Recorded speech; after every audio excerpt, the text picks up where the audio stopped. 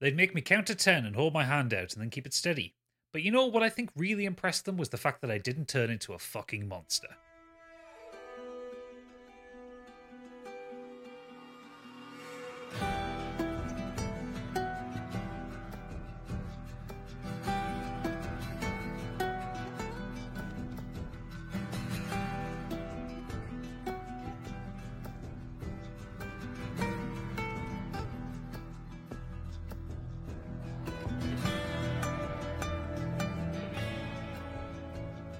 Welcome everyone to Modern Escapism's The Last of Us Spoilercast. My name is Gadget, I'm joined by Oodles. Hello. And Stig. Hello. We're going to do a 3-part spoilercast for The Last of Us, covering 3 episodes at a time. And because we love it. We think it's brilliant. And we want to talk about it ad nauseum. So, if you listen to this and you aren't aware, of course, The Last of Us was a 2013 video game. Followed by The Last of Us Part 2, which was a 2020 video game. And then it's now an HBO series for 2023, which is produced and created by Craig Mazin of Chernobyl fame. And weirdly enough for TV, Neil Druckmann, who was the original director and producer on the games themselves. It's broadcasted weekly on HBO. So this week we're going to cover the first 3 episodes, which are When You're Lost in the Darkness, Infected, and Long, Long Time. So I think to kick us off, what's everyone's initial thoughts on it besides loving it? That's it. We're loving it. Yeah. I mean, the names you mentioned there as well that are involved, like, you know, you've got good pedigree, you've got people who know the source material. We knew it was in good hands, but I don't think anybody expected it to be this good. Exactly. It was in good hands, but I didn't expect it to actually be this good.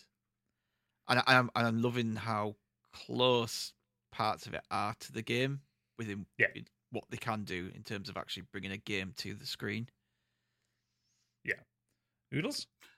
So far, and the 3 or so hours we've seen, this is the best video game adaptation ever made. Oh yeah, and you are the person that constantly shouts, "We don't need video games on the telly." This has changed my mind very suddenly. Where yes, we do need video games on the telly if it's done right. I said this is what I've said from the big get-go. Get the right people involved. That's all you got to do. Yeah, but this kind of thing happens in life, doesn't it? You're like, oh, I don't like this particular genre of something until you play one that excels and goes above and beyond, and then you think, oh, I do like that genre. Now I'm going to go back and have this new brainwave, this new mindset, and jump back in like I did with Gran Turismo 7. I wasn't a racing game guy, but now I'm like, I want more racing games. Do you know what I mean? Yeah. That kind of thing. This is the bar now. Oh yeah, absolutely. Like if someone's going to adapt a video game, it needs to be up this level now. Yes. We're not going to put it with Paul W.S. Anderson shitting over Resident Evil anymore. Before this, it was Castlevania for me. Which is a good adaptation, yeah. And Arcane, but those aren't really adaptations like this is. No, they just use the same IP, don't they? Yeah, this is like a proper adaptation of the story and telling the same story with some slight changes and putting it on screen. They made changes for people that don't play video games. Yeah, or for bits where the video game would get in the way of the storytelling. Yeah, exactly. Whereas other things today have all just been kind of telling a different story using that IP.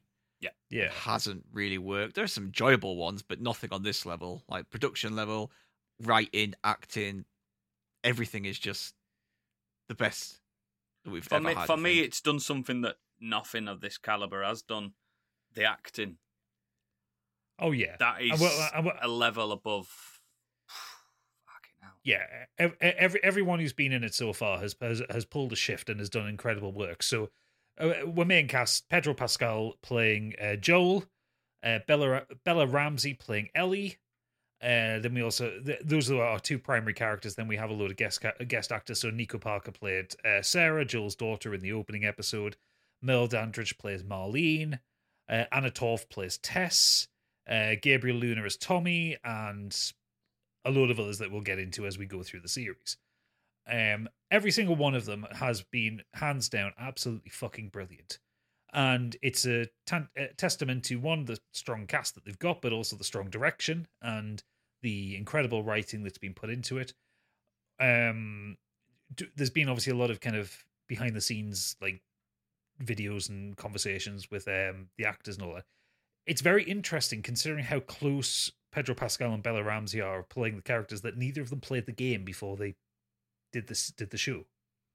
That is interesting, isn't it? I think that's to the benefit of the show rather than to its detriment. Well, the reason why I bring it up, and I think it's more with Bella Ramsey, because Bella Ramsey, obviously she's a British actress, but the way she's playing Ellie is like she's managed to pull up some of Ashley Johnson's affectations from the original character. There's a point in the first episode where I think Joel shuts her behind a door or something, and she just shouts, "What the fuck?" And it sounds like Ashley Johnson doing it. Yeah, and it's incredible that she's gotten that close to her. I wouldn't have put it past her to have watched clips, though. Yeah. Not you played can the game. say what you want in an interview, can't you?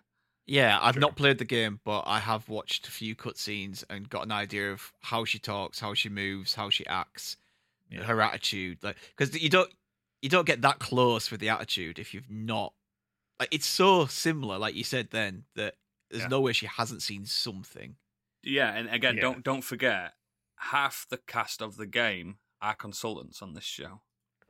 True, yes, and Ashley Johnson and Troy Baker apparently do have guest spots in the show. Yeah, exactly. Quite significant ones as well. But we'll dance around it. But let's just get straight into it. So the first episode was the feature-length one, When You're Lost in the Darkness, which the kind of synopsis of: in 2003, a mass fungal infection of the cordyceps fungus sparks a global pandemic.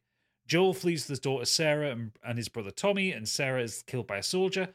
20 years later, Joel lives in the Boston quarantine zone managed by the Federal Disaster Response Agency, or FEDRA, i.e. the bad guys, or the Nazis, working as a smuggler with his partner Tess. And through happenstance, they end up being charged with taking Ellie, a young girl, to a group of separatists called the Fireflies outside of the QZ. And that's kind of where we end the first episode. I just jump straight in with it there. Nico Parker as Sarah was incredible. Like that opening, I mean, that whole opening sequence in general. Because the opening sequence is about half that episode. It's like it doesn't rush into the game. It doesn't rush into the story. Mm-hmm. But that opening sequence, like the actress playing Sarah, she was an absolute standout there. She was fucking incredible. Yeah, she was. And I think what they did well with this was actually spending more time with her and following her and seeing her and doing more with her. Yeah, she was the main character on that episode, wasn't she? Yeah, it was completely on purpose to just sideswipe anyone who hadn't played the game and didn't know what was coming. We're spending all, we think if you've not played the game, you're expecting shit kicks off. She's the one, Joel, isn't she? Joel and his daughter get out and they get safe. That's probably what you're thinking. It's kind of what happens in these things, really. But no, like, you are fully drawn into her. She plays her brilliantly, and then when she's actually shot, like the acting and the pain on her face, like, it was incredible. Oh, the performance. I thought she was so good. They did play a blinder as well with the misdirect because Nico Parker was in quite a lot of the promotional material ahead of the first episode. Yeah. Mm-hmm. So yeah, if you didn't know what happened to Sarah, then yeah, you would be caught blindsided by it. Well, I always thought they tried to do that in the game slightly. They did? But you don't actually spend that. I mean, I think that opening sequence in the game is only like 20 minutes or so. It's not very long at all. Like they do spend longer with it. You also you have the cold open, which is like a 60s chat show with some scientists talking about the concept of a fungus pandemic. Terrifying. Yeah, absolutely terrifying. Really fucking. Yeah, I call it a cold open. That was some. You've got the shit. Legend John Hanna as the fungal expert. Oh yeah, just John Hanna just coming in for a walk-on part where he's owning the screen. I hope his character lived long enough to see this. I doubt it. He was smoking his way through that interview. Yeah, and he was really 60s. old, weren't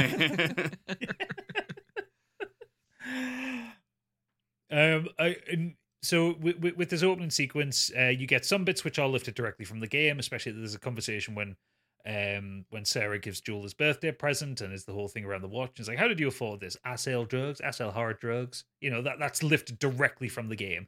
as is the framing of the shot, the way that she's leaning up against him, stuff like that. Oh no, the internet tells me it's not the same because there's a window behind him on that sofa and not in the game. Oh yeah, there's a window behind her. But the clothes as because well. they're in a realistic looking house. She's wearing the same T-shirt. Yeah. They've gone through the painstaking of like making up the actual clothes and T-shirt and having it look as close as they can get as possible, and I really appreciate that. Yeah, me too. What then starts to happen is shit starts to kick off because their neighbors start to. Well, there's just noises coming from next door. I think his next door's dog is just constantly barking, and Sarah in the middle of the night goes to look at what's happened. He's trying to get in her house, isn't it? Yeah, and she sees the old lady next door eating her family. Yeah. And we get the reveal of the kind of the big change between the game and this, which is the tendrils, which are horrifying in every single way, shape, and form. Yep. So, for those who haven't played the game, in the game, the way the cordyceps it's airborne, isn't it? Spreads it's airborne via spores. Basically, one of the leapers, was it leapers or runners in this one? I can't remember what it is. Runners. Sorry, leapers is dead space. My head's all around it. The runners will eventually become the clickers. The clickers eventually become bloaters. These kind of things.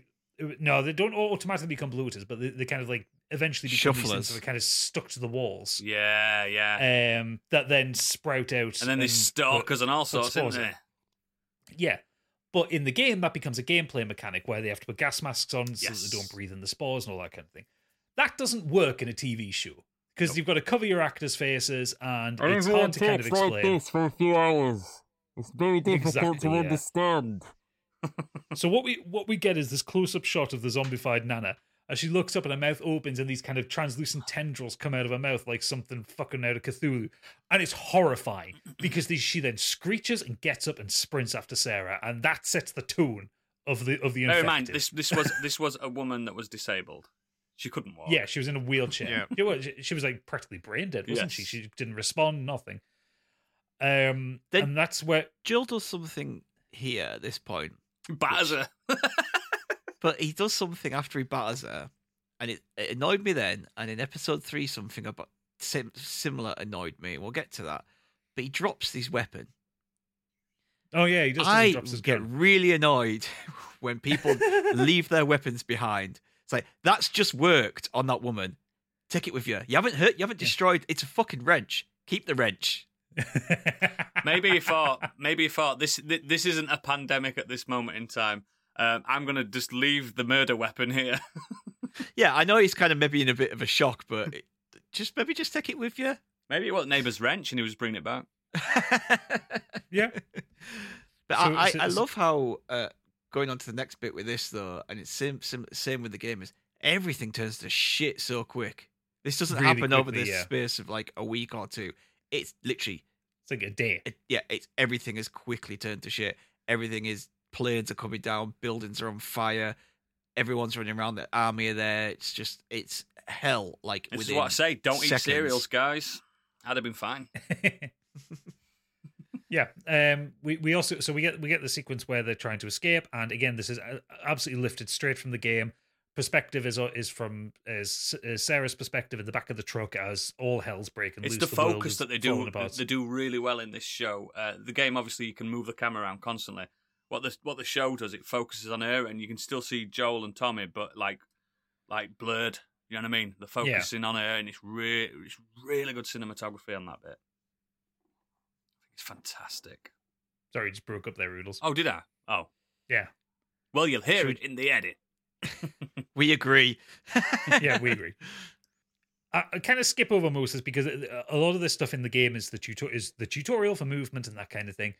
But we get the big moment where Joel and Sarah gets injured when the car crashes. So Joel is carrying her, and he breaks out into out of the little township that they're in, and there is a Fedra soldier there who gets the orders to shoot them, despite Joel's pleas that they're not infected. And the soldier didn't really want to. Are you sure? Yeah. Oh yeah, he has to double check. Order's an order. But he opens fire, and Joel is shot through the side, and Sarah is shot in the stomach. And at the side of the face. Is she shot in the side of the face? Joel is. Yeah. That's where his scar comes from, isn't It it? misses him. Oh yeah. So we get the heartbreaking scene where Joel has to watch his child die, and it is just as heartbreaking in the TV show as it is in the game. It's fucking horrific. I'd argue more heartbreaking because we spent a lot more time because with they're her real people. and the real people. We spend more time. And she's just, again, as I said before, she's that good. She's that good. She's such a good performer. I was like, oh, we're not going to see her again. Shame. I know, it is a shame, isn't it? Yeah. So we then cut to the really fabulous credit scene, which I really enjoy. And then it's 20 years later, 2023. Ominous. Which wasn't the game, was it? That wasn't the game's timeline, was it? No, the game was 2013 and then 2033. Yeah, that was it. So it's still 20 years later. Yeah, and I just knew it wasn't that timeline. Yeah. So we cut forward and we see a young girl walking by herself towards the Boston QZ. She's taken in by some Fedra soldiers and then tested and told everything will be all right. Everything is not all right because the little beeper that they test her neck with comes up red. She can play with any toys she wants. For what little time she has left on this earth. Yes. Because she's infected. Yes. And the next time you see her, Joel is putting her on a fire because Joel is doing body duty. Yeah. And they're he don't like it, bodies. does he? He don't like it. No. He wants to. He'd rather be in the sewers. Because the way the future works in this, Fedra has basically turned any amount of living non-infected people into these quarantine zones that are basically large walled-off ghettos. They run a totalitarian state, and you work for your ration coupons, and that is your existence. It's East Germany, guys. It's East Germany. Can I ask a question of you guys right now? Because me and Kate talked about this a little bit. Would you even want to live in that? Because I wouldn't. I wouldn't want to live in squalor under a Nazi-esque regime. You do already? Way! Like, if working, doing horrible jobs for gruel. Like, do you know what I mean? Like, it's what's the point? Because they're alive. I know, but it just Joel, especially at that point, he wasn't just doing that. That's what we find out. He wasn't. I know. We find a bit more about him, but like, it feels like at that point, you're like, he has nothing to live for here. What's the point? It just he has someone to live for. Oh, I know. We do find that out. I just when I see it, this place they're living in, it kind of just feels a bit. Me and Gadget would be fine in that kind of environment because we're musicians, so we'd have a job. I think we'd still have to do body duty. No, yeah. we'd just play music while they're doing body duty. Oh yeah, because that's what you want during body duty: light lounge jazz. Yeah, Stig will be digging, and I'll be playing. We all know that Biggie would be one of the cops. Oh yeah, based on his Division 2 playing. And he'll be like, guys, I've played a lot of Killzone. I look great in a gas mask. Yeah. But yeah, I just obviously I despair kind of looking at these, these communities. But I feel the same of watching stuff like Judge Dredd. Why on earth would you live in Mega City 1? It looks awful. Because your choice is Mega City 1 or Irradiated Wasteland. But we're getting off subject. In this section we also see that Joel is on the take. He's a smuggler. He's smuggling drugs in for the guards. I think he prefers the term trafficker, doesn't he? Yeah. One particular guard kind of gives him some warnings. And it's also, despite the totalitarian nature of Fedra at this point, it is nice that you get a level of humanity from that guard. He takes the drugs because he can't sleep at night because of the shit that he sees. I think as well, you need to bear in mind with that guy, he looks young enough to have been born into that kind of. Maybe that is like maybe he was grew up 30s, in it. He definitely grew up in it. Yeah. But he looks like he seems almost new to the job in a weird way. Yeah, very green. Every time we've seen him as well, especially his end of his story, he seems to be doing shit shifts. Do you know what I mean? Yes. You're on perimeter alone. Some really good like shot for shot moments there as well when he at that point. Yeah, when Joel's just kind of like standing there after the guy walks off. There's a lot of stuff being shown on the internet after that. It's just like literally showing a shot for shot of the game and things just again being in the right place and a lot of the looking right backgrounds are and good. A lot of the signage is good. it's putting effort into it to appreciate that it's not just for non-gamer. It's for non-gamers and gamers. Like Yeah, absolutely. The we also start then getting hints about the Fireflies, who are Fedra would call them terrorists, some would call them freedom fighters. They are basically diametrically opposed to Fedra and are trying to basically free people. The Rebel Alliance. Yeah. Joel, quite frankly, couldn't give two fucks about them. No. In fact, at one point, I think someone almost starts to say the like the Fireflies motto, like "follow the light" or something like that. And he says, "You say that, I'll break your jaw." Yeah. Showing that he's not a fan of the Fireflies. I don't think it believes in any of that dogmatic stuff, does it? In any facet. No, I think he's just surviving. He's a man that's lost everything, and now he's just, you know what, fuck off. Yeah. We're then introduced to Tess, who is dealing with another smuggler called Robert. And this is the first kind of divergence from the game, so to speak. Because the whole Robert sequence in the game is a very long corridor shooter, which is teaching you the mechanics of it. Yeah. Robert is another smuggler who double-crosses them where they are trying to get a car battery to sort out a car so they can fuck off out of there and head to Wyoming to find Joel's brother. Robert's betrayed them and is currently beating the shit out of Tess. Yeah, they don't care. Yeah, they don't care. What they fail to realise, though, is Tess is hard as nails. Yeah. And then for some reason, I didn't get I think that's because the Fireflies attack, but the wall fucking blows up. Yeah, which we did see in the game, but in a different place. Yeah, they do. They've obviously because he was in the game. The Firefly attack is the tutorial to use a medipack. Oh yeah, it is, isn't it? Yeah. The guard was warning Joel about Yeah. things potentially kicking off and staying off the streets, wasn't he? So that's kind of our introduction to all that. Yes. The kind of skipping ahead of it, we get a lot of kind of setting up and kind of we do get a definite answer preparatory dialogue. Joel and Tess are an item, which we didn't in the game. Yes. Yeah, it was alluded to in the game, but yeah, it's definitely that they are a couple. Yeah, bunking up.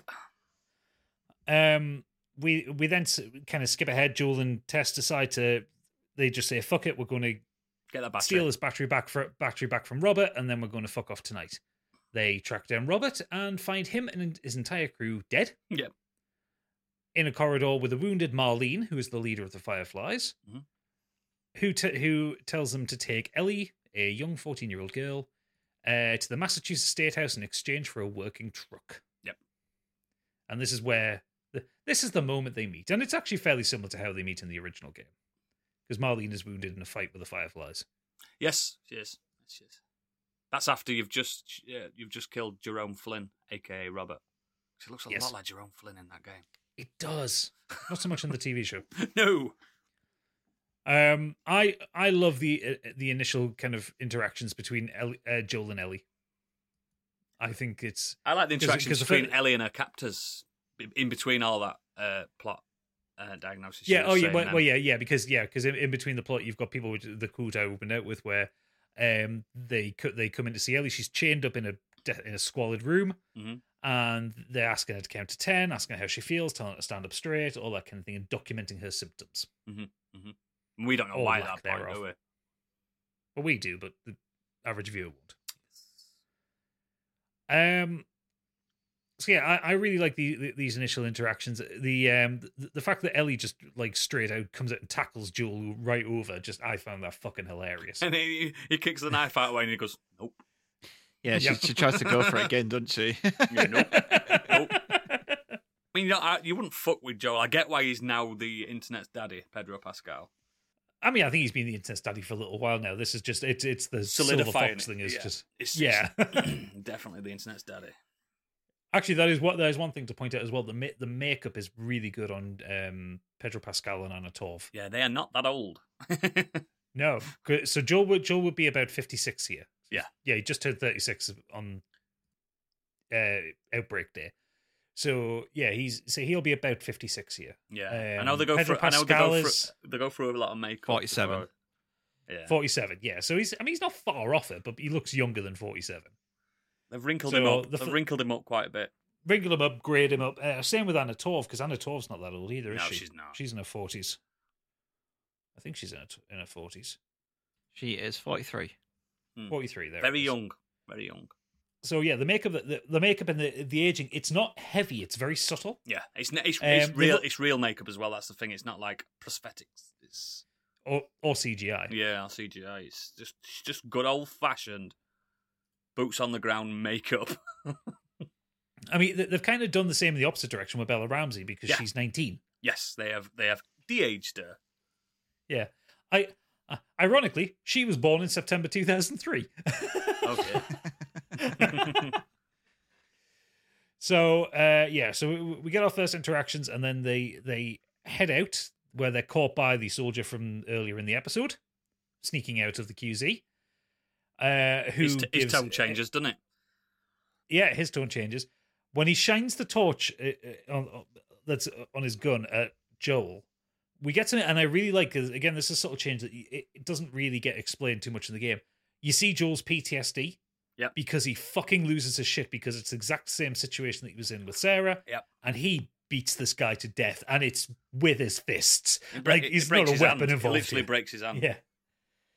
And it's brutal, and it's uncomfortable, and it's awful. That man's dead. Yeah. But then we see what he was doing at the time when the attack happened. He was scanning them to see if they were infected, and Tess picks up the scanner and shows that Ellie is infected. What? But- Shoot her now. And the reveal that we get is that she was bitten 2 weeks previous and hasn't turned. She is immune. What? Who saw that coming? I did. And that, I did. Me too. Which moves us on to Infected, the second episode, which is much shorter. And that one, the cold open on that one, I think is even colder than the opening episode. The in Jakarta, as it Mumbai? In Jakarta. Jakarta, that's Yeah. it. Yeah. Oh, So, yeah. God. So 2 days before the outbreak in Jakarta, a mycologist learns of the oncoming pandemic and advises the government to bomb the city to prevent it from spreading. It's just Yeah. the This way is she a- said it, though. Just like, Oh, yeah. And now Bomb she's them, speaking. bomb She's speaking everything. in Indian, and then she just says, "A bomb, bomb the city." It's like you don't need subtitles for that bit. we know what she's saying. Bomb everybody, But- every city, every person. So this explains how the infection kind of spread and how it started. So the way it's explained in universe is that the cordyceps fungus jumped the species gap to humans after getting into the food supply. It attached in grain itself to crops, in doesn't Jakarta. it? Yeah, to crops, like Yeah. a blight. And the first people to be infected with it were in Jakarta. Yep. And they started biting people. And this is what happened. So the mycologist is shown it, and she does an autopsy. I don't think mycologists are ever expected to do autopsies. It's not really part of their job description, is it? No, but she cuts into the ankle where this person's been bitten, and she sees what looks like fungus, and then she opens the mouth and pulls out the fucking tendrils. Oh. It's just the same as freaks. just the same as sci-fi films where they get astrophysicists to talk to aliens. Like, no, you want a linguist to talk to aliens, mate? Yeah, which is why Arrival was such a good film. Yes, exactly. That's how you do it. Yeah. So she advises the government to bomb the city. That the only way to stop a pandemic like this, because there is no cure for and no way to stop a Let's just save the Earth by eradicating cordyceps? everything. Yeah, carpet bomb Jakarta. Thanos has sat at home going, yes. I'd do it. Unfortunately, as we know, it doesn't work. No. So this episode, we get a lot of setup for everything that's going on. We get to see Boston absolutely destroyed and looking perfect to the way it looked in the game. Even down to the kind of tipped over skyscraper and the way the vegetation has grown up over the buildings. It looked absolutely fucking spot on as they walked through the empty city. I mean, yeah. In the game, it was recreation of Boston, and they've done the exact same thing, haven't they? That's quite a famous skyline feature, that. Yeah. Do you know what I did notice about this show as well, especially on this second episode? And it is explained in some subsequent material I've listened to and stuff, that the air quality is really good. And you can tell. Like, the sunny days are sunny days and stuff. Oh, yeah. Yeah. No cars. You know what I mean? And There's no No cars, pollution. no smog. Yeah. Yeah. A lot more vegetation. The air quality is fucking bang on. Really good. Yeah. We've eliminated asthma, guys. Unfortunately, you could still get Eliminated eaten. humans. Yeah, exactly. So as they're picking their way through Boston, this episode can go a bit shorter because it's got some big moments in it, but it's a lot of traveling. As they pick through, we get other hints to stuff that will come up later in the series. For instance, that Ellie can't swim and she's kind of afraid of water, which gives Joel a good moment. So they're walking into his hotel and the lobby is flooded, and Joel kind of walks in just a couple of steps down. Ellie starts to get a bit worried, saying, I can't swim. And Joel's like, swim in what? And he just jumps down the last step. Yeah. And it's just this great kind of tension-breaking moment. And she's never been in an hotel, remember? So she doesn't know how deep hotels go. No. But that's one of the great things about Ellie's character is, and you'll see this in this episode and in the next episode, it's all new to her. She grew up in a QZ. Yeah, what Joel takes for granted, she's absolutely wondered by. She It's a doesn't wonder know. to her. Yeah, I did like that she went up to the lobby though, like we would do. Like you can tell she's watched films and she's seen things. You know what I mean? And then Joel says, "You're weird." Yeah. like the swimming thing. It's like, of course she can't swim. Yeah, where would she have learned? Exactly. But Joel doesn't even think that. To him, it's swimming's natural. Yeah. And it's something that, again, the game doesn't explain, but you get moments in the game where it becomes important and it kind of sucks. The worst parts of the game. By a massive margin, and the sequel. I mean, got if rid he of that doesn't massively. do that, like at one point in this whole It will, show. and I hope he makes a joke of needs it. to be referenced. Yeah. Do you know what I wanted to do? And obviously, it's not happened yet. I want him to say, "I'll go get this raft," and she stands on it, just goes straight down. Because buoyancy doesn't always work like that, guys. So we find out why Ellie's being transported. So the whole thing is get the Fireflies to be transported west so she can be experimented on to try and find a cure. Yes. Which Joel thinks, cure. Everyone's been saying that for years, and he doesn't believe any of it. I do like that there's law that people have been trying to do this before, and there's like boy who cried wolf again. This has happened so many times. Yeah. We've always felt hope and stuff. Oh, blah, blah, and then that hope thing comes right back at the end of this episode. Yes. We also get a new bit of storytelling for this one, which is not in the games, which is that the cordyceps infection have a mycelial network, which gives them a hive mind to a point. Which fungus do? I like it. Yeah, well, that's what I say. It's a mycelial network. Yeah, that's what it's called. Yeah. I like it. I really like it. I think it's a really good change. Yeah, it's straight from the playbook of Resident Evil 8. Yep. But I like it. I like it in the basis because it allows them to kind of explain away the video gamey moments where a horde just spawns. Just turns up. You know? Yeah. No.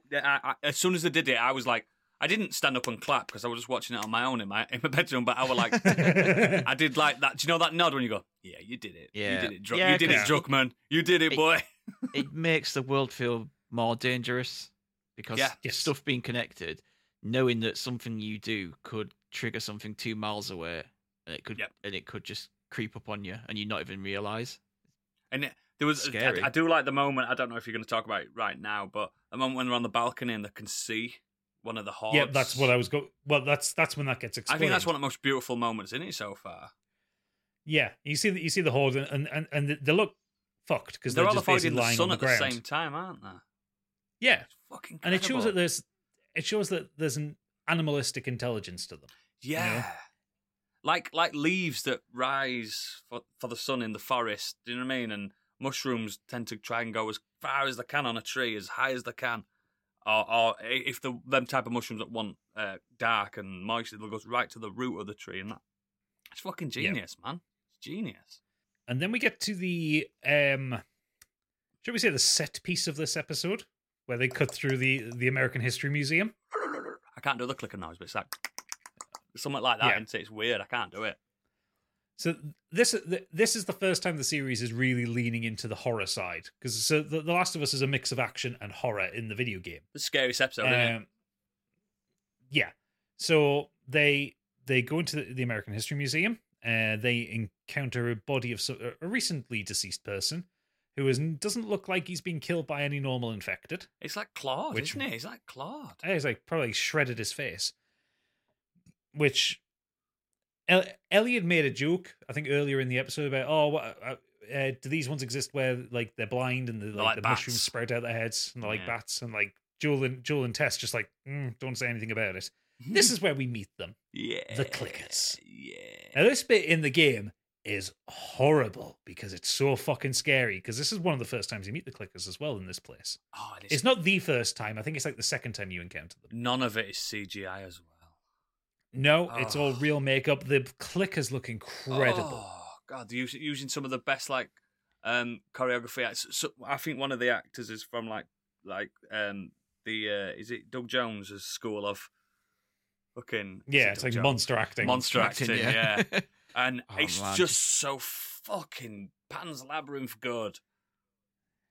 Oh, No The, CGI is so appreciated. It's better. So- yeah, of course it is, because it looks bloody real. Yeah, exactly. Yeah. 'Cause it is real. Exactly. So again, the clickers, the whole thing is with them, they are runners that have been infected for a very long time, and it has sprouted from their heads. It has effectively split their head in half and blinded them. They're basically So they- star-faced moles, aren't they? Yeah, so I've they seen see those by little echolocation. Yes, I have seen them.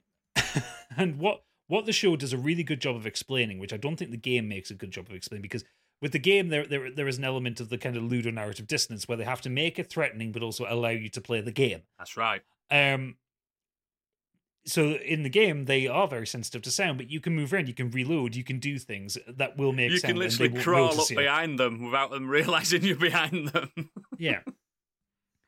In this, they do it perfectly where where the first clicker comes in the room, they're hiding. Ellie sees it and she just lets in a You can't even breathe, and it can you? hears her. Yeah. Now, and it does what it does in the games. It fucking sprints at her Oh, it as does it. fast as possible. And then a second one turns up and it gets all chaotic. Can I just point one thing out before we carry on with this? Did you like how when they entered the room, rubble fell behind them, blocking their way out? Yeah. It's so perfectly video gamey, but I love that. There's still these little video game touches in there, just these little kind of taps on the nose. It reminds me of the you gamers know. the Devil May Cry thing when you go into a room and then the exit's blocked off by some kind of reeds, and he goes, Yeah. you can't get out until you've killed the boss. Just the way they walked in and just as they did that, that's when it decided to fall and block the way out. It's like, Yeah. great. I know. Which you would have thought the clickers would have immediately ran for. But I think Maybe maybe they that's what triggered them. Triggered them. That Yeah, was, they might that's have the been noise that upstairs. triggered them to come there. Yeah. Yeah. yeah. So yeah, we get the big action sequence, and it's one of the, like, I don't like when horror does quiet loud, but I like it when it does quiet constantly loud. Like as soon as that first clicker goes for Ellie, everything just kicks off, and it is the biggest shootout going. And you also get to see that these are dangerous because they're fucking bullet sponges. Like Joel completely unloads his gun into one to kill it. Yeah. And it's shown because Joel And he's has got a made a fucking point. Colt, hasn't he? He's got a good gun. Yeah. Joel has made a point of saying a few times, like, being careful about ammunition, supplies, and resources and stuff like that. So to see that he has to completely unload his gun to stop one of these is unreal. And the scene where he's trying to load it really quietly is fucking tense.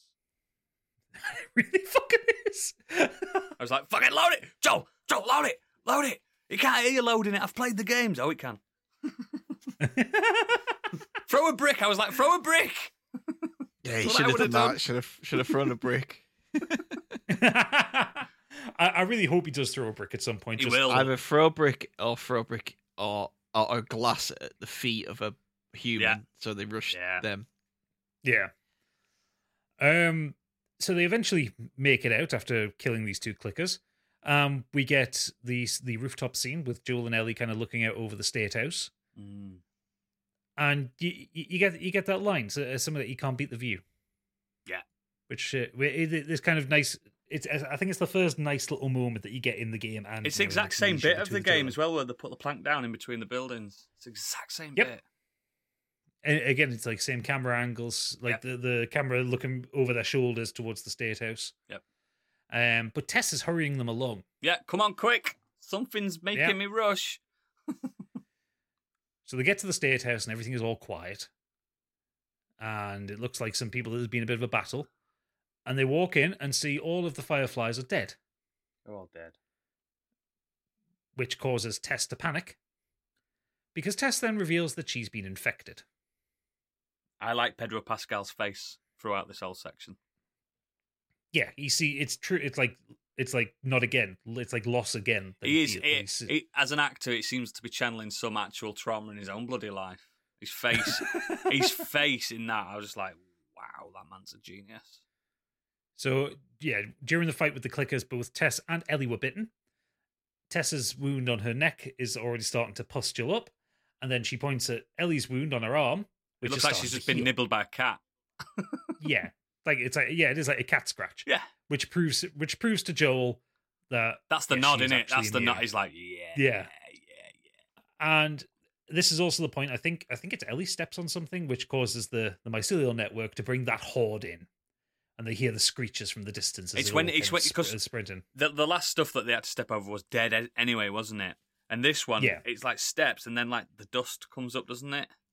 And it's like, this is different. Oh yeah, different this time. Yeah. Oh no, sorry, it's Joel shoots an infected. That's the one. Alerts the swarm to the location. That's it. So Tess starts like dumping out some very randomly secured fuel cans around the place. I don't know why they had just like barrels of petrol in there, but okay. In this world, you probably will. Video game. Yeah, I'm disappointed those barrels weren't red. Yeah, they were blue. Yeah, they should have been red. Joel and Ellie make a sprint for it, despite Joel not wanting to go. And we see that the infected recognize the infected. The most romantic moment in TV history. This is a deviation as well, isn't it? It's the troops, isn't it? You don't see it in the game. It's the troops that are doing this. Yeah, if you remember in the game, at this moment, it's the troops that come in. I was a Federal. And she stays there shooting the troops. She stays behind to draw the troops away. Yeah, and this is where you first get a rifle. Trust me. Yeah, it's been a long time since I played the game. There's no infected in that building in the game, but I think this version. Fair enough. This version's better because bear in mind this version's better. This point in the game, you've murdered hundreds and you've already killed like loads of clickers and stuff. You know what I mean? but this version as well just shows how when you're instantly bit, how you like you're part of the network. You're seen as one of them. Yeah. Like the way that one moves and shuffles towards her, it doesn't attack her. It's very Borg-like, isn't it? Yeah. I think there's two. There's two ways I saw this, especially at first before I thought about it. I thought it's because she wasn't running, that she didn't seem like they had to chase her down, and that one just looks at her, starts like turning its head like a dog, shuffling towards her, and she's still not running. She's trying to click the lighter, isn't she? And yeah. It's a fucking tense scene as well. How like fungi and cordyceps and stuff like that work in real life is they want to get them spread the most efficient way. The most efficient way isn't massacring someone in front of you that stood still. The most efficient way is giving them a little kiss. You know what I mean? But going straight. It's going straight in. Isn't it? It's way more efficient. She's not running, so why would it run to her? Do you know what I mean? Rather than bite, a bite would be it'd take longer, wouldn't it? Take over the bloodstream. Yeah, whereas if you go straight for where it likes to sit in the throat, doesn't it? Because they mentioned that, didn't they? It sits in the throat.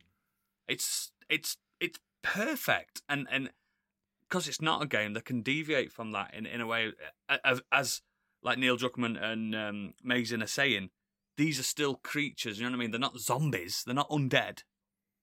They're part of something else now. They've evolved into whatever they are now, and it's way more efficient. I think it's rather than she's part of the network at this point. I think it's more.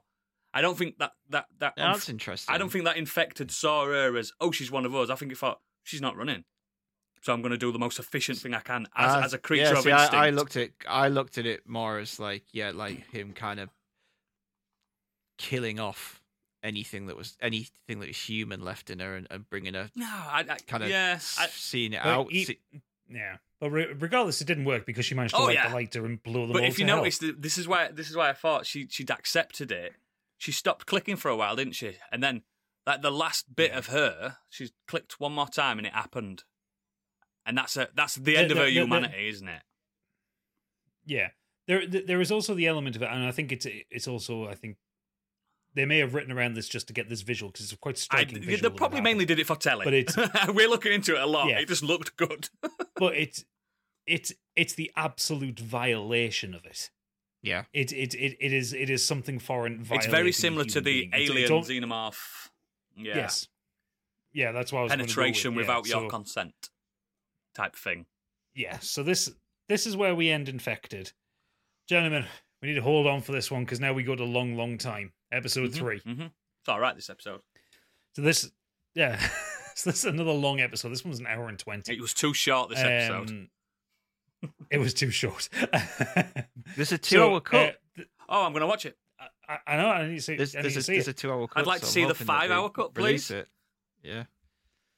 So it starts off with Joel and Ellie heeding Tessa's final instructions and heading to meet their friends Bill and Frank. Yeah. And you find out that Frank's the nice one. That's what he says, doesn't he, to her before? He's like, yeah, Bill's a bit grumpy, but Frank's the nice one. Yeah. So during this, Joel teaches Ellie about what actually happened during the kind of the opening of during the beginning of the outbreak. Absolute definite because law. They spot. Yeah, they spotted downed plane. So Joel's talking about, oh yeah, I flew on them a few times, and Ellie's completely impressed because, like, dude, you're in the sky. Yeah, exactly. That's and when you think about it, like, she wouldn't. And it shows you as well. She never got to experience that. Yeah, and in the games as well, she's obsessed with space and flight. That's just, again, developing that character that we know. Yeah, but they also see a mass grave where the Fedra and the government were executing innocents in the early days of the outbreak because they didn't have the space for them. Better that they didn't get infected. Just murder them all. And this is the point, because Stigger being said, oh, we haven't seen any skeletons or bodies just lying around and been decaying for 20 years. There's your skeletons. There's our skeletons. Because I'm sick of these shows where there's huge cities and there's never any remains in any of the buildings, any of the roads, any of the cars. There's no dogs or cats or human remains. Everything is clean. And we finally actually got some. I mean, I'm not like I'm happy. Steve wants mass graves in every episode, but it makes it more realistic that there would millions of people have been wiped out from this earth. Where are their bodies? Yeah, and it showed us that, and I appreciate actually seeing them. I do like as well as the cordyceps are a species rather than like zombies and stuff. Like Fedra are absolutely completely correct. Dead people don't rise up. They are not zombies. Yeah, so just kill them. They won't. A cordyceps wouldn't infect a dead body. It's not how it works. This you going with your cow gunning policy. Yeah, and I just again, I think this because I'm going to call it this because like fungus is close to animal as well as plant, but this animalistic nature of this network, this Mutamycete and all that kind of network thing, it's an animal at the end of the day, and an animal's not going to sit and try and infect. Do you know what I mean? Infect a corpse. A virus doesn't infect a corpse. Do you get what I mean? And I think that's exactly what our government today would do. They'd be like, yeah, come on these trucks, blow the trucks up. Do you know what I mean? They do that. They would do that. Yeah. Makes sense. Rations. So after these explanations, and Joel and Ellie have to kind of hike a bit longer, we leave them for most of this episode because we flash back to 2003, the beginning of the outbreak. Yeah. And sitting in the bunker in his house, we see a man in a gas mask telling the feds, just talking into security cameras, telling the feds to fuck right off. Don't tread on me. And when everyone's don't tread on me, when everyone's left the area, he steps outside, he looks around, takes the gas mask off, and we see the wonderful Nick Offerman playing Bill. Yes, because this episode focuses on the life and times of Bill and Frank. That should have been a series. And I love this introduction to Bill. I love how he's just so prepared and he knows what to do. And he's like, right, I'm off to the Walmart. I'm going to stock up on that. Right, I'm off to go. I'm turning the water and the electric back on because there's no one here. So natural gas plant, doesn't he, and everything. Yeah, he goes and turns all the power back on because he's like, well, no one's around, so I might as well. Yeah. And I kind of just love, even though the kind of person he is. We know who we voted for back in the day. That kind of shit. Yeah, like just seeing how prepared he was, and I remember turning to Kate. I was just like, this just makes me think that if this was real life, they would fare a lot better than the likes of us, who have no weapons and have like no survival skills whatsoever.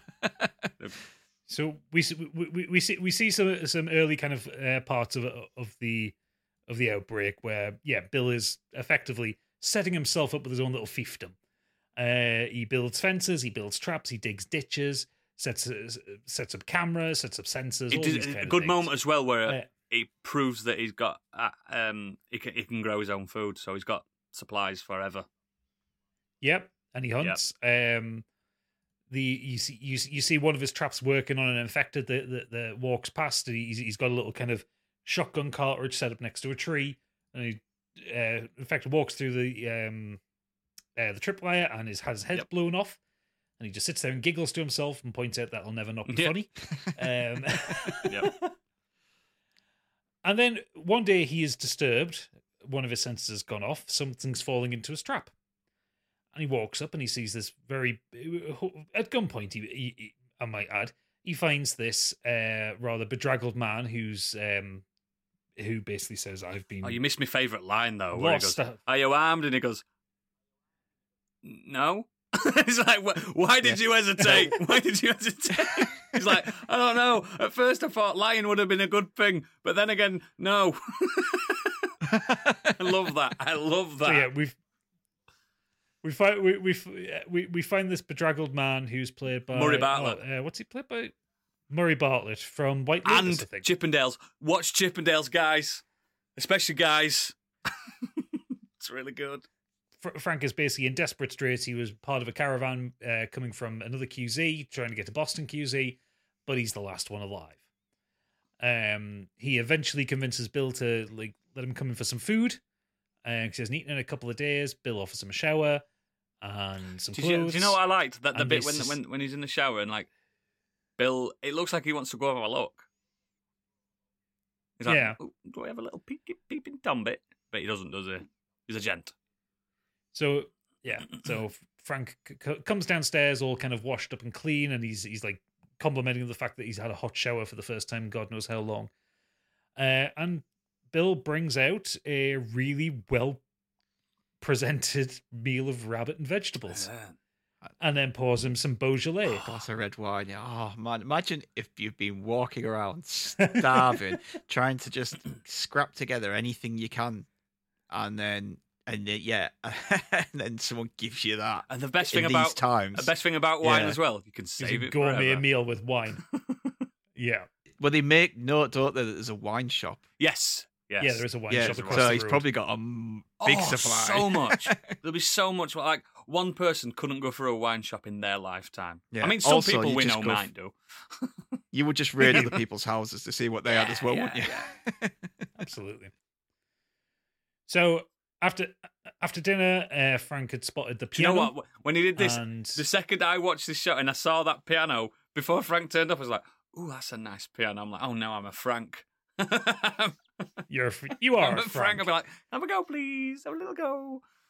You love it.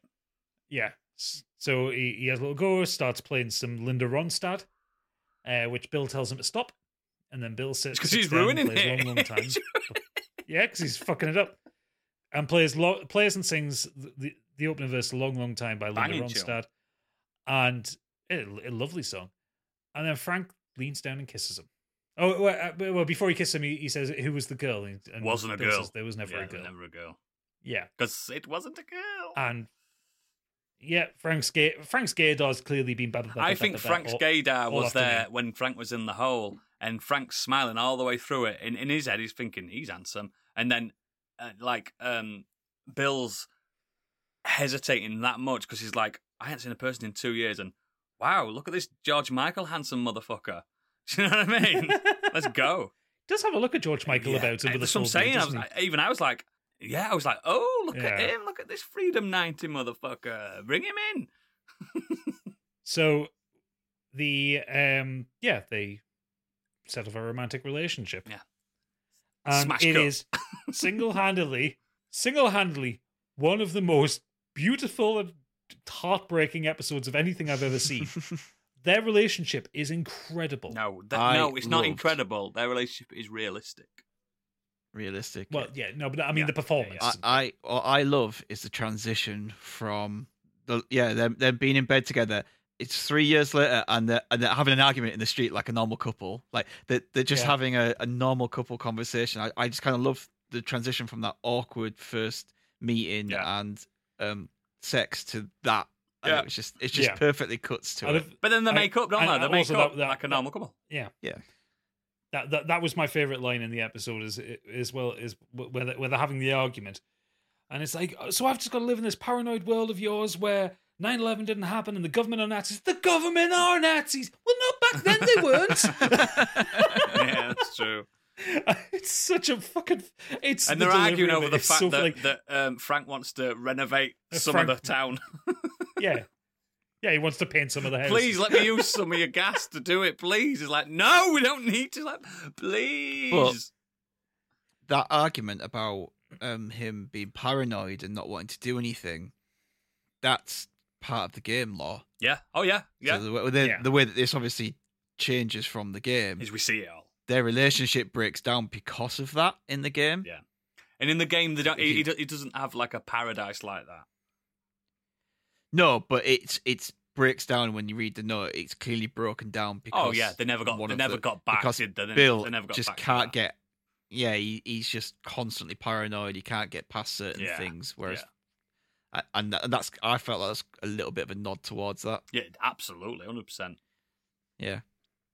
I think there's a lot also with just the way Frank kind of turns around, because Bill is obviously incredibly capable and he's a survivor, but Frank and it's that line, "Love me the way I want you to." It's the this is how we show love. This is how we show, we're going to have friends and stuff like that. And I love that scene because then they have friends because they have Tess and Joel. I've been speaking to a nice lady on the radio. He's like, what?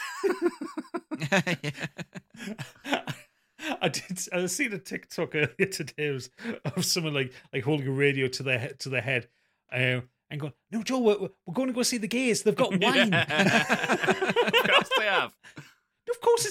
Of course they're nice. They're gay and stuff. If you were Joel, they're just like, "I don't want to go. They've got wine."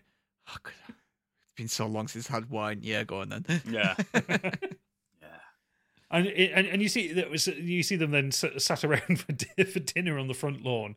In this wonderfully awkward scene, because obviously Frank is really happy to have friends and he's like showing off to Tess, and you have Joel and Bill sat opposite each other. Bill's got a fucking gun on the table pointed at Joel, and they're just kind of grunting their way through dinner. Yeah, they are the same type of paranoid blokes that don't trust anyone. It's an unholy alliance between them both, isn't it? Tess and Frank are mates. They're just the partners. Do you know what I mean? It's like we've all been to those parties where you don't want to be there, but it's your wife's mate or your husband's mate, and you're there like. And then if they go to the bathroom together, you're fucked with conversation. You're fucked. We've all been there, mate. Absolutely. Like, oh yeah, we've all been. And there. I've said it sometimes. Like, what football team are you into? And they've gone Man U, and I'm like, right, that's me and you done. That's me and you. We're over. We'll never be friends. We then get a sequence of Frank dragging Bill out for a run. Love that. And Bill does not want to go for a run. Who does? Fuck that. Not surprised. No. I wouldn't either. No. Who's as fuck? But we then get this wonderful scene where Frank leads Bill to a little garden patch that he's set up, and he's grown strawberries. And he gives Bill a strawberry, and Bill eats it, and he giggles. Yeah, he giggles. Like a schoolgirl. Giggles like a schoolgirl. Because and you get this moment where Bill's guard completely comes down, and he has something that's luxurious for the first time in a long time. Because strawberries aren't essential. They're bloody nice, though. But what Frank has done is this wonderful offer of kindness. And grown him something just to enjoy. I do like that Bill wants to bang on the strawberries. Like, no, not on the strawberries. We're not banging on the strawberries. Yeah, just made them. What's the strawberries? Oh, it's just like, what did you trade? It's like a gun. It's like, what? It's like just a small one. Just one of the small ones. Do you reckon it's that gun that Joel's got? Then maybe, who knows? Maybe. But I love that sequence, and I think that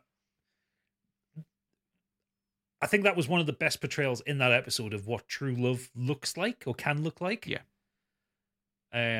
Yes. We then cut to the. I agree. We then cut to the only action sequence in this episode, where Frank is woken up in the middle of the night by raiders coming, because Joel had warned Bill earlier in the episode that raiders will eventually come. Yeah, that fence ain't gonna last. And yeah, so obviously what Bill's done in the meantime is beefed up his He's put flamethrowers out. unless you've got flamethrowers guarding the perimeter. I mean, it works. It clearly works. Yep. He's got the whole bloody gas main to himself. I was seeing online as well. I need to get offline sometimes. Someone was saying flamethrowers don't work like that. You wouldn't just set on fire like that. I'm like, do you know how flamethrowers work? They also throw like petroleum on you as well. It's not just fire. There's liquid in a flamethrower as well. You will fucking incinerate. It's liquid that sticks to you. You will go up. Yeah, and so Frank gets his gun and runs out and sees Bill in the middle of the street shooting wildly at these raiders, trying to encourage them. Do you know what it reminded me of? This I've seen so many people on Reddit saying Bill is a prepper. Why is he stood in the middle of the street fires? He is luring them into the traps. And he also has. He also been a prepper for decades.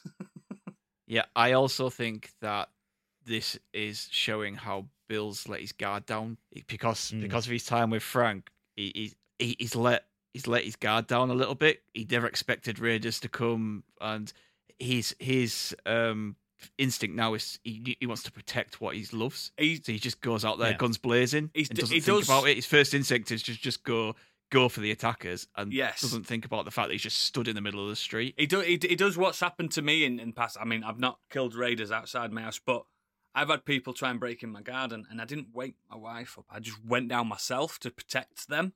Do you know what I mean? You go down yourself and check it all out first, and then if you really do need someone, you can shout them. But I would never, if someone was trying to get into my house, I'd never wake anyone else up first.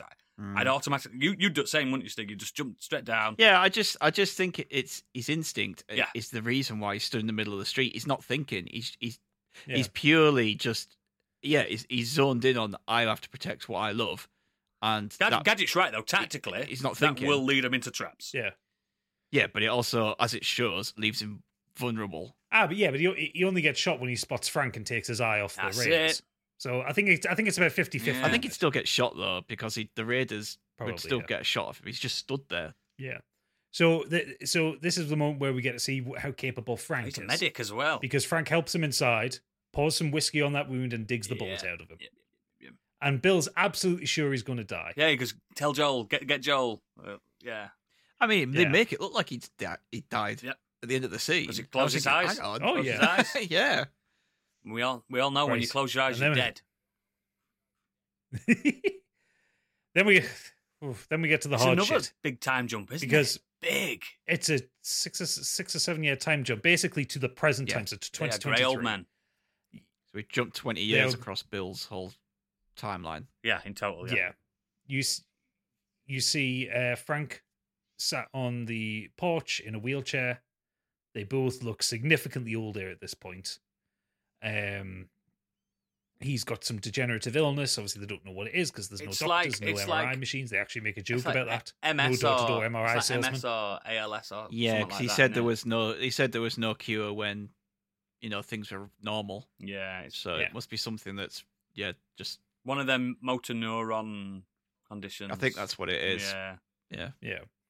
So Bill's effectively become Frank's carer, and is helping Frank all around the house. And he puts him to bed, and then in the morning, Bill wakes up, and Frank has got himself out of bed into his chair. He says, "I took all night, but I got here." Yeah, he did. Did he say he got up at like 5 or something to do it?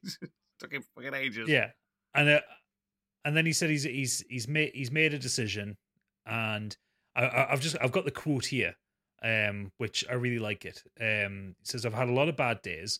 I've had the bad days with you too. I've had bad days with you too, but I've had more good days with you than anyone else. Just give me one more good day," because Frank's decided that he doesn't want to live like this. He can't live like this. And he comes up with a plan that they are going to spend the day together. They're going to go and get dressed up. They're going to get married. Bill's going to cook them a lovely meal, and then he's going to crush up painkillers into his wine, and he will drink it happily and then go to sleep. Do you know what? And they do all these things. Actually, a little touch that I really liked as the old men they are now is that Bill's using his resources to water plants. Yeah. Oh yeah. The house looks got great. To the point where it's about just living together and enjoying life. Your last moments. And not stressing out about the fact that I'm using up precious water to water plants. I noticed he's that just wandering around watering his plants, and I thought it was a really nice touch. Like it shows how far he's come. Yeah, and Frank's painting, and then it gives him a little wink, doesn't he? As well, like it's. You know what I mean? It's lovely. It's like if obviously Frank wasn't poorly, they'd just be two old lads just living the retirement. You know what I mean? It's nice. It's lovely. And the meal that he cooks as well is just the same as the same meal that he gave him when they first met. Yeah. So they have the meal, and then Bill makes a show of taking the crushed up pills, pouring them into a glass of wine, stirring it around, hands it to Frank. Frank drinks it. Then he pours another 2 glasses of wine, and he drinks it down. And Frank just says to him, "There were pills in the wine as well, wasn't there? Enough to kill a horse." Yep. And Bill gives his little wonderful speech, which ends with, "I'm old, I'm satisfied, and you were my purpose." Yep, Shakespeare. Which that sent me. It's Shakespeare. It's all Shakespeare. It's like Romeo and Juliet kind of thing, where you expect, Frank's gonna continue living in his honor. But this is where I differ from 99% of people I've discussed about this. Everyone's saying it's the most heartbreaking thing they've ever seen. I think it's one of the most moments of bravery I've ever seen in my life. Oh, yeah. I was smiling my ass off at this moment, and it sounds like, he's a sociopath. No, I was smiling because that is the single most, like I think romantic. It's romantic, not in the sexual romance. I'm romanticizing a romancing tale. Do you know what I mean? Yes. It's the most chivalrous. It's him saying, if we're going to go, this is our blaze of glory. We're going to go together, and we're going to be together. And that's bravery to its fans. Frank, what's his name? Bill could have killed himself years before he met Frank from his isolation. Do you know what I mean? But this is a man that's gone, you became my purpose, and now you've gone. We're done. We're tapping out. And I think that's why I was smiling. I weren't sad. Everyone's like, mascara on, and I weren't sad. I was so happy for them. They are the only people we've met so far that have had a life during this. So before it was revealed that he'd drunken the wine as well, knowing what happens in the game, in that Frank is dead and Bill isn't, he's a bitter old man. Yeah. I then expected the next episode to get to a point. Not the next episode, but the next little jump would be them turning up to now, and Thingy and Joel turning up and him being a bitter old man because he's lost the man that he loved. Yeah. I thought that's where they were going, because I even said to Kate when I was watching it, I goes, "Just imagine that, like that's the only person he's been with for all this time. Now he's gone." I was like, what would you do? I'd do exactly what Bill does. I probably would without do as well. Without a shadow of a doubt, mate. Yeah, but I just thought, because of what we know from the game, I thought that that's why Bill is now going to go from this person to being a bitter old man because he's alone. I think this is a commentary from. I much prefer this. Yeah, this is commentary from the director and writers and stuff, saying this is not the game.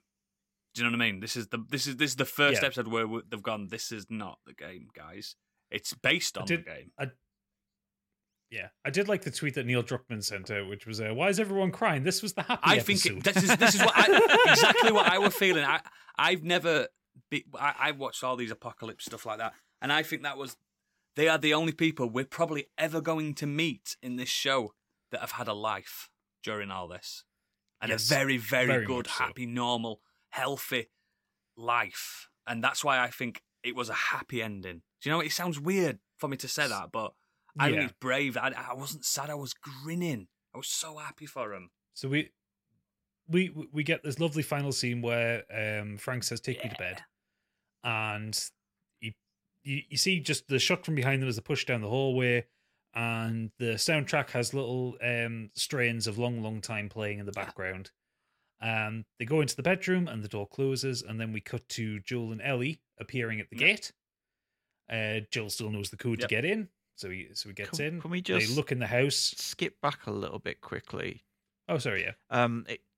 It was. I just want to touch on the part in the gas station with Joel and Ellie. We just skipped over a little bit there because there's two things of significance in there. Is one, Ellie's fascination with that infected and the way that she cuts it and then stabs it. She gets a kill. But there's just something about this Ellie compared to the game. Like, I don't know how to put it, but she's just a bit more. There's a darkness. That's a good way of saying it. There's more of a darkness there. Yeah, she's less innocent in this than she's in the game. In the game, I feel like she's still a child, and in this show, it seems like kids her age are forced to be more adult by this point. Yeah, she's constantly trying to get a gun as well. Yeah, but in the game, she has an anger towards. Yeah, she does. She hates them. She kicks them about a few times, doesn't she?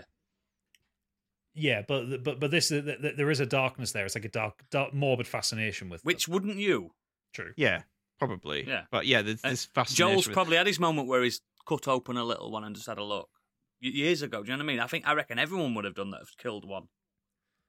Yeah, and there's also a little moment with Ellie. What she's looking for is tampons. And it was just point. It's not necessarily what she's looking for, but she goes, yeah. Yeah, it was pointed out on a forum I go on about how refreshing that kind of was to see. Yeah. And how even she's a teenage girl in the presence of this older man she barely knows, but she just owns it. This one, like, I need these. This one, sorry. I was going to say there's one little problem with it though. That tampons have a sell-by date, a use-by date. Yeah, she got toxic shock before. They would go. Let's forget about that. Let's just go with the symbolism. It was also it. A character development moment. Like, this is a post-pubescent lady. Do you know what I mean? This is But there's an incremental moment in the sequel. I'm not going to do any spoilers, but there's a moment where there's a group of people, traders, and they are trading tampons as well. You know what I mean? It's become a precious commodity, and that's years later. Do you know what I mean? It's like, things that we take for toilet roll. Toilet roll's a big one as well. Well, she does take toilet roll, doesn't she? Toilet roll becomes currency in one. In I think it's in the second one again. It's a currency. I mean, it's something as simple as that. This is where, if you remember back when I was talking about the wrench, this is the next time that Joel leaves his gun, and I know he says I haven't got enough bullets, but you still got bullets. Use it until your bullets run out. Yeah, I think what then we get rid of the gun. I think this is. Do you know when? It's like a cash in it. No, I think it's also a callback to the last episode where Tess says to him, "Can't we just have that little moment of hope?" I feel like this is his honouring her, saying, "Oh, there might be a future where I need this gun later on down the line." I think before this point, Joel's like, "There's never going to be a future," but now this is like a maturity for his character. Like, I'll save this for me later. Do you get what I mean? I think it is just it's meant to be for other people as well to use. Yes, isn't it? like however, there is another moment regarding weapons. Oh god! So didn't they get enough? He didn't take any. That was the problem. Bill had a wall full of guns, and she even mentions it. And it annoyed me that he didn't take any of those guns. Always a Goliath. Yeah. Skipping back to the end of the episode. Yes. So Joel and Ellie walk into the house. They see hasn't been disturbed in a while. The leftovers are rotting still on the dining table. Joel tries to see if they're asleep in the bedroom, and Ellie finds Bill's note. And Bill has left the keys to his truck and a note which basically says, which is basically for Joel, but assuming that someone else he says, find it, whoever finds this, I think probably Joel. Yeah, probably Joel. Yeah. And even has that Ron Swanson moment where he says, people will be anyone who tries to get through my traps will get killed. Yeah. And he was like, I don't like you, Joel. He says like we weren't exactly friends, but we were kind of friends, that kind of thing. Yeah. But it has the end quote. This is the last quote I'm going to bring up for this episode, where he's kind of explaining why he's decided to do what he did, and he says there was one person worth saving. That's what I did. I saved him. Then I protected him. That's why men like you and me are here. We have a job to do, and God help any motherfuckers who stand in our way. Yeah, and it does. She's reading it out to him, and then she makes a pause, doesn't she? Because he says, you need to do this for Tess. And this is the moment where Joel breaks down when he takes the letter and he goes outside, doesn't he? And I like that bit. That's a really fucking strong moment. That's his first mourning phase in it, if you get me. You know what I mean? Yeah. But Bill's got everything Joel needs. He's got a car, he's got a battery in the fridge. They charge it up, they shower, they get changed. Ellie puts on the t-shirt from the game. They both put clothes on from the game. He puts the shirt on from the game. Yep. They get into the car. Ellie is. It is the truck from the game as well. It is the truck from the game. Piece of shit, as Joel calls it. Joel tells her to buckle up, and she's got no idea. He goes seatbelt, and she goes. And what the fuck's that? What the fuck's that? What's a seatbelt? Yeah. It's like a spaceship. No, it's a piece of shit. Yeah, that's it. But again, calling back to Oodles talking earlier about her obsession with spaceships. She sees it as a spaceship. Because she's obsessed with. She's probably seen films or read books like Apollo 13 and read books. That's all she's got. You know what I mean? She's raised in a QC. She won't be watching fucking Planes, Trains and Automobiles in that QC. Highly unlikely. It'd be all stuff that's like propaganda stuff. You know what I mean? War stuff. That's it. Breeding child soldiers. Yeah. So they get in the car. They drive out. She finds a cassette, which is again this is a sequence from the game, but not the same song. And it's Linda Ronstadt, Long Time, and it plays, and you see, and it's this wonderful shot. You see from Bill and Frank's bedroom window open, the drapes kind of like window open for the smell. The drapes flapping in the wind. And you see the car drive off into the distance. And I burst into fucking tears. Did you really? Because it was so good. Like, it was tears of happiness as well. But everything about that entire episode is so good. And I'm really fucking pissed off with Neil Druckmann and Craig Mazin that we got them for one episode. I want a whole fucking show about those two. Yeah. I'd take a full season of them. I would. The pair of them need to win Emmys or whatever for I mean, have you seen White Lotus? Have you seen White Lotus? I think you'd like it, mate. I think you'd like it. And again, our joke about the Chippendales show's decent, and he's good in that. I do like as well how, while it's not exactly the same, having that window shot from the side is It looks exactly like the game. Well, more or less.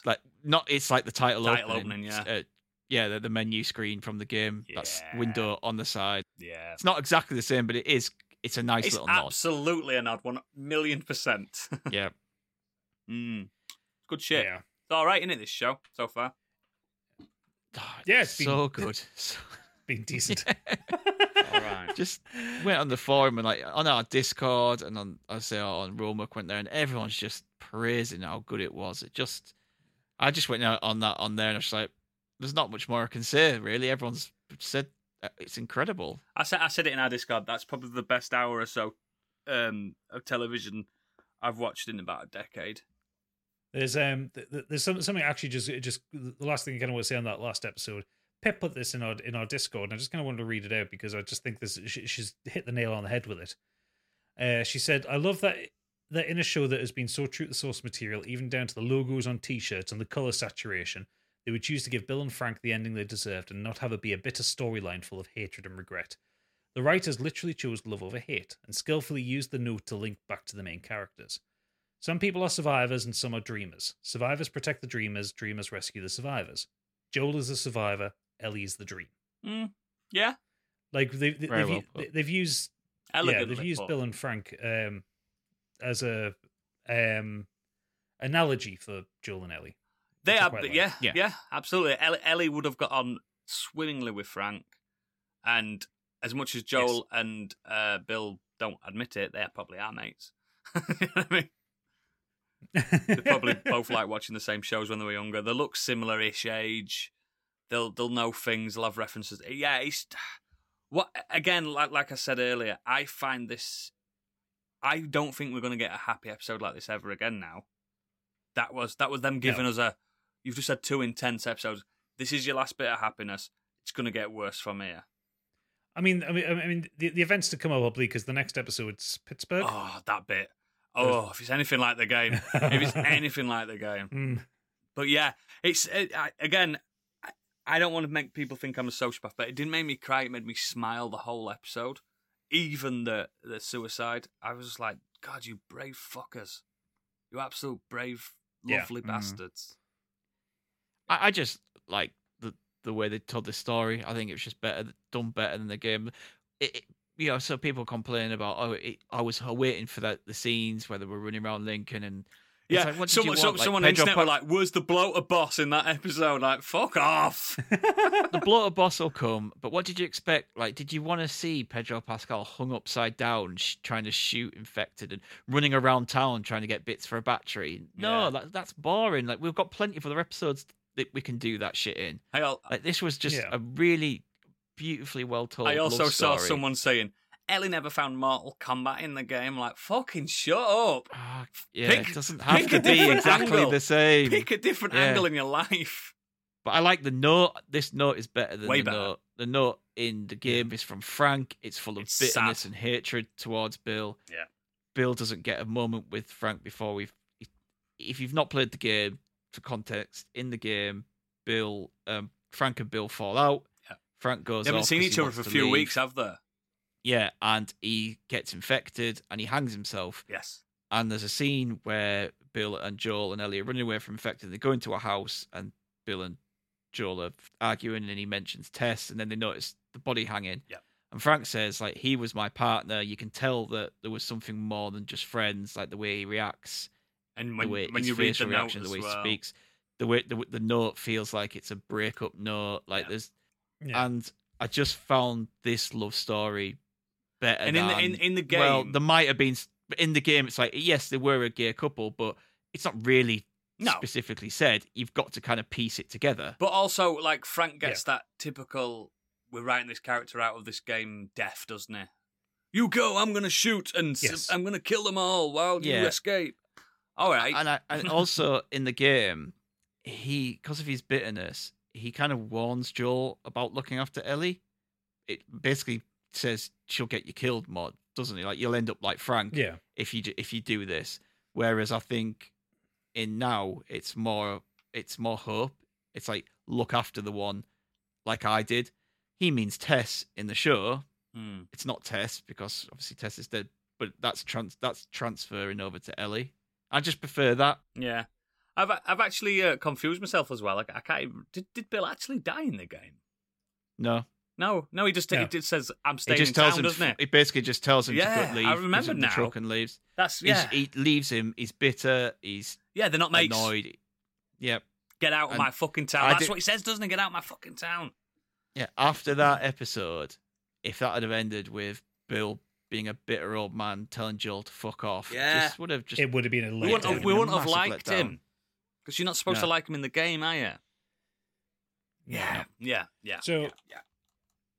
So at this point, at the end of this long rambling love fest for this, I am just going to point out the negative reactions this has had because we're going to talk about it now and not talk about it in the other 2 episodes that we're doing of this. Because the usual suspects on the internet have decided to be a bunch of cunts. And there are 2 things that have kicked off. There seem to be a lot of people who are very concerned that Bella Ramsey is not hot enough to play Ellie, which weirds me out. That fucks me. That is the weirdest things I've seen this week. She's not pretty enough. Just fuck off. Like, and she's doing a fucking awesome and job. Stop trying to fancy kids. She is. Fucking hell. Yeah. She's 14 in the show. Stop it.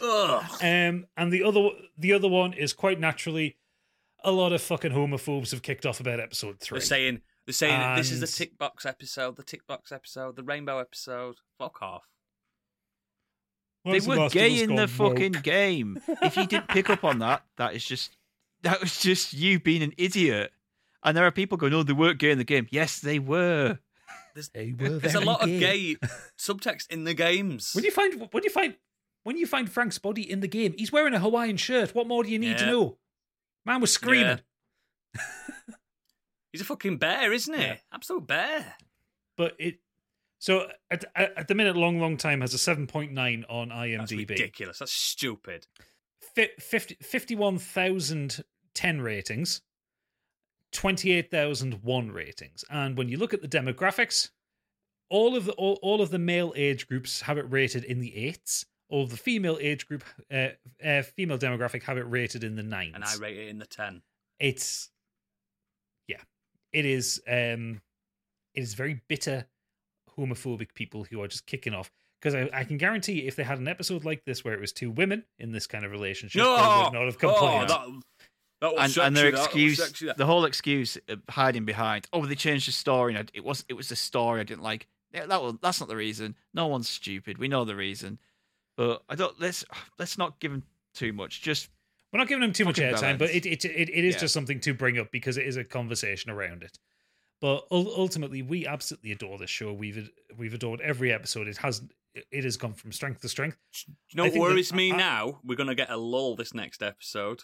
The next episode's going to have to be either a lull or something spectacular because it's not. It's going to be the stand up for a long, bloater long time boss. just on The storytelling. bloater boss is happening. And Steve's going to be so happy because then he turns around and it turns out Joel's got loads of guns in back at car. He's gonna be gonna like, go "Yeah!" full Arnold Schwarzenegger Commando. He's even gonna he's gonna run around these speedos and put loads of camouflage on him. I think, though, like I said earlier, I think this is the director's way of saying, this isn't the game. This is an adaptation of the game. So expect the unexpected. And I mean, I think we definitely are going to have one more episode like this because episode, I think, 8 is episode 7 will be left behind.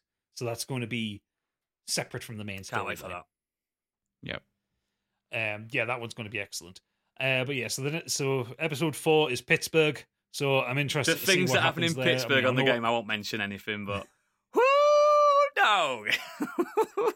Yeah, there's some rough shit happens there. Actually, there is a bloater boss there. There is a bloater boss we'll there. make it- we'll get And bloater there's boss, lots maybe. of water. So yeah, lots of water, and it's not a happy time for anybody. Pittsburgh. When you actually play the game and I do a Pittsburgh chapter, I'm like, oh, this is where the actual hard bit of the game turns up. This is hard. This shit's hard. And there's some moments in Pittsburgh that I think we might get a really sad episode coming up in the next couple of 2 or 3 episodes, like really like crying. I'm trying to think of what happens in the Oh, game. there's huge. There's and a how huge, they're going to. I know, but I'm just trying to think how they're going to fit all this into 6 more episodes. I mean, they must be long episodes as well. Well, they're gonna cut out gas pipe puzzles, swimming sections. I think Left Behind will certainly be a longer episode. Hour and a half, because I that's reckon. a self-contained story, and I think. I mean, I'm just looking at the episode titles. They haven't announced the last episode title, but I think When We Are in Need is going to be the super dark one. I think that one is going to be because that's the winter. moment. Yeah, And you know what happens in winter. That's the episode that I think Troy Baker's going to turn up in. I think he's going to be that person. You know. Oh, I do you think Troy Baker's going to be that person? Oh, that would be a good that's- show. I thought it since I've heard that he's in it. I'm like, oh, he's a skinny, spindly, creepy motherfucker, Troy Baker. Okay, listeners, we'll let you know if we're right on that one in the middle of March. I think I'm So- right. I think I'm right on that one.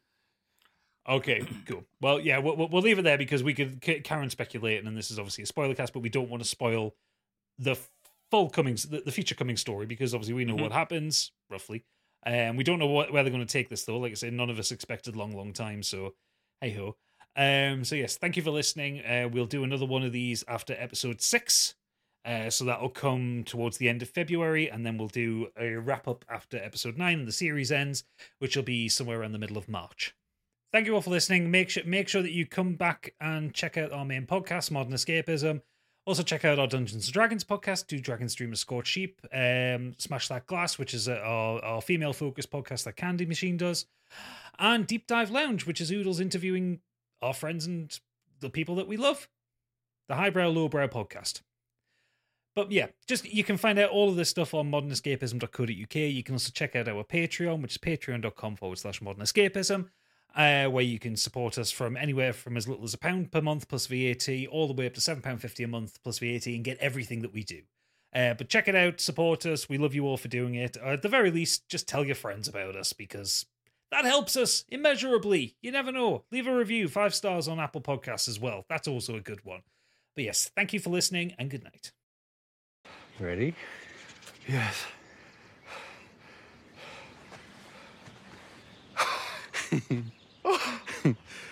Oh. I traded Joel and Tess one of your guns for a packet of seeds. Which gun? A little one.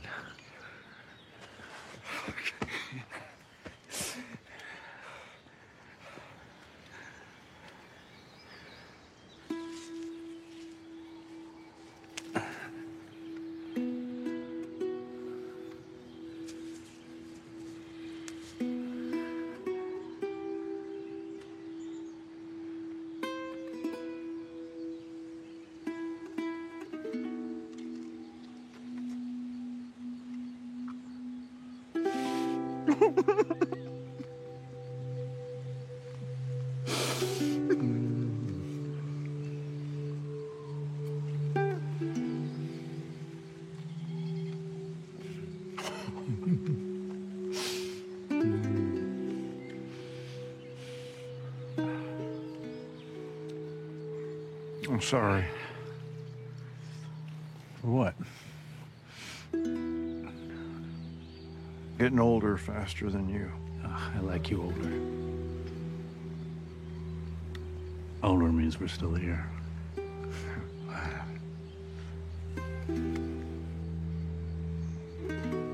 What? I was never afraid before you showed up.